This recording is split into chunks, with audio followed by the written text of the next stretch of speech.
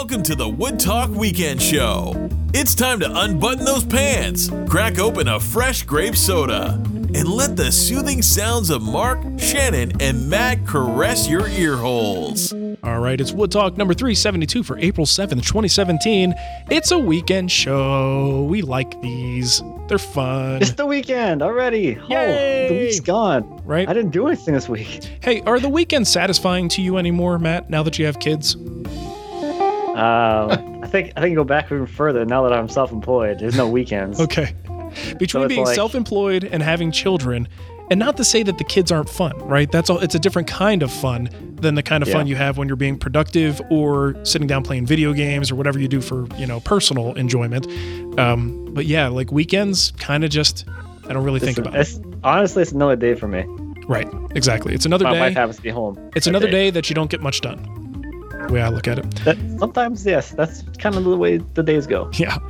All right. So we got a question here, and it's a, oh man, did I put the person's name there? Well, shoot, dog, I forgot. So someone wrote in and said, I have a question for you guys. Well, the power tool guys, at least. Sorry, Shannon.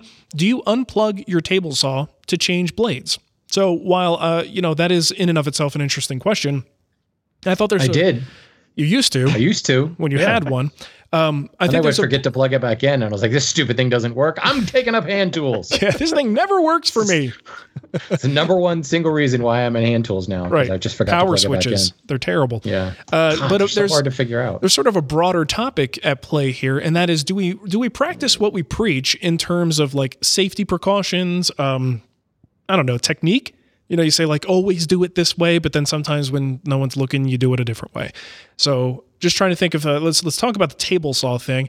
I will first and foremost admit that I don't unplug my table saw for blade changes, and I actually, because I don't like to say something that I don't actually do myself, I don't think I may have suggested it, like you may want to unplug this, but I don't go through the like effort that you'll see in, I don't know, like a magazine's DVD where they're like the plug laying on the you see the guy, they make it so painfully obvious that this thing is unplugged. And I don't go through that because I'm not going to, I don't want to blow smoke up people's butts. The reality is no, I don't, because, and here's, okay, maybe this is stupid, but empirically speaking, my own evidence with this, I have never seen my saw turn on by itself. That's all. That's I've never come into my shop and go, who turned that table saw on? What's going on here? So that is why I have confidence that it is not going to suddenly turn on. I understand it totally makes sense. It's sort of a belt and suspenders, extra level of safety. Totally makes sense. And if you want to do it, I'm totally behind you. But for me personally, if I'm being honest, I don't do it. So Matt, do you do it? I'd be surprised if you said yes. Yeah, me too. For exactly the same reason. I don't walk into my shop and be like, oh, like my table saw's on. The only thing that like you can kind of like argue towards unplugging it is you somehow bump the switch when you're changing the blade. Mm-hmm. But wouldn't that just turn it off? It would turn it off. Yes, that's correct. So it would be some crazy move for you to be able to turn that saw on, even when it was plugged in. Somehow you want to try and turn it on. You would have to have an unusual sort of massive and very hard growth on your thigh.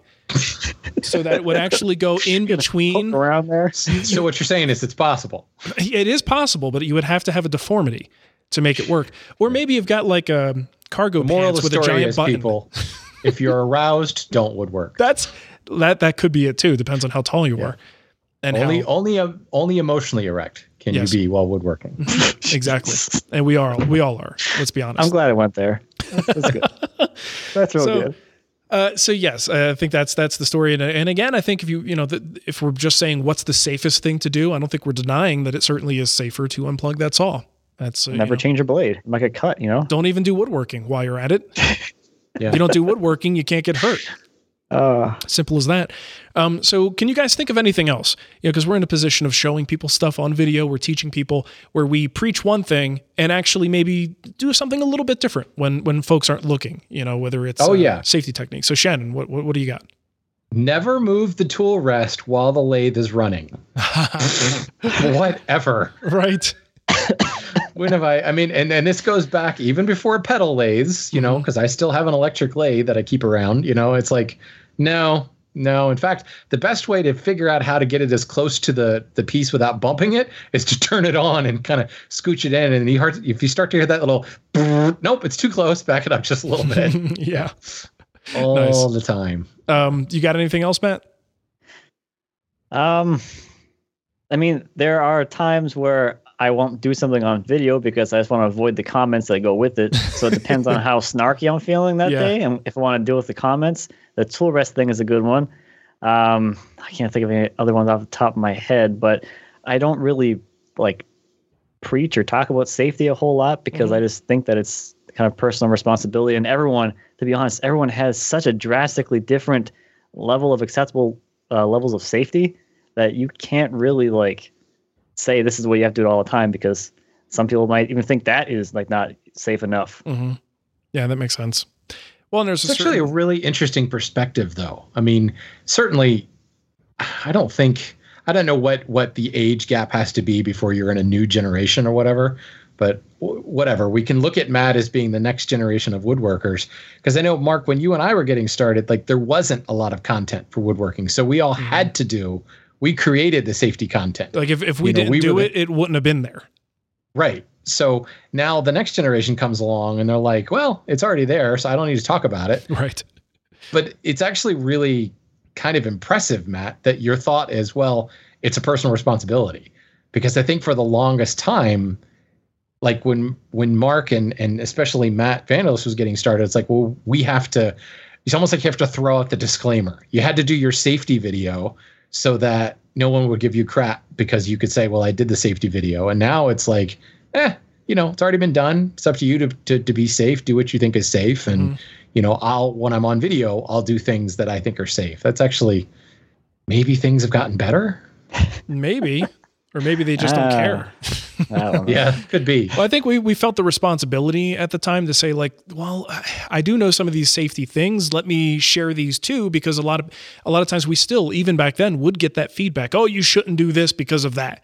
So you would feel inclined to at least give your logic behind what you do and why. At least they tell you why. That's one of my pet peeves. We had that show. I never had this one at that show, but one of my pet peeves is you shouldn't do this, and then they just neglect to tell you why. Yeah, okay. That is not helpful at all. Yeah, this is a rule. Never break that rule. Okay, well here's a good one. I would always hear about not cross-cutting cross-cutting a workpiece with your fence. And no, if you don't explain why that is, then you get a bunch of people who simply repeat that every time you use a miter gauge with a fence. And they don't understand the reason behind the reason that's said in the first place. It's not a hard and fast rule across the board. It's for certain situations. So when I do it in a situation that I actually think is perfectly safe, you find people who are just like repeating that because they heard this is a rule that you just don't break. Mm-hmm. One that I have broken, and I'm always hesitant to show it for the same reasons you're talking about, Matt, just because you don't want to deal with it, is cross-cutting a piece on a table saw or cutting a piece on a table saw that is wider than it is long front to back, right? So the general rule is never cut something that is wider than it is long. Am I saying that right? Or am I getting it backwards? I think it's right.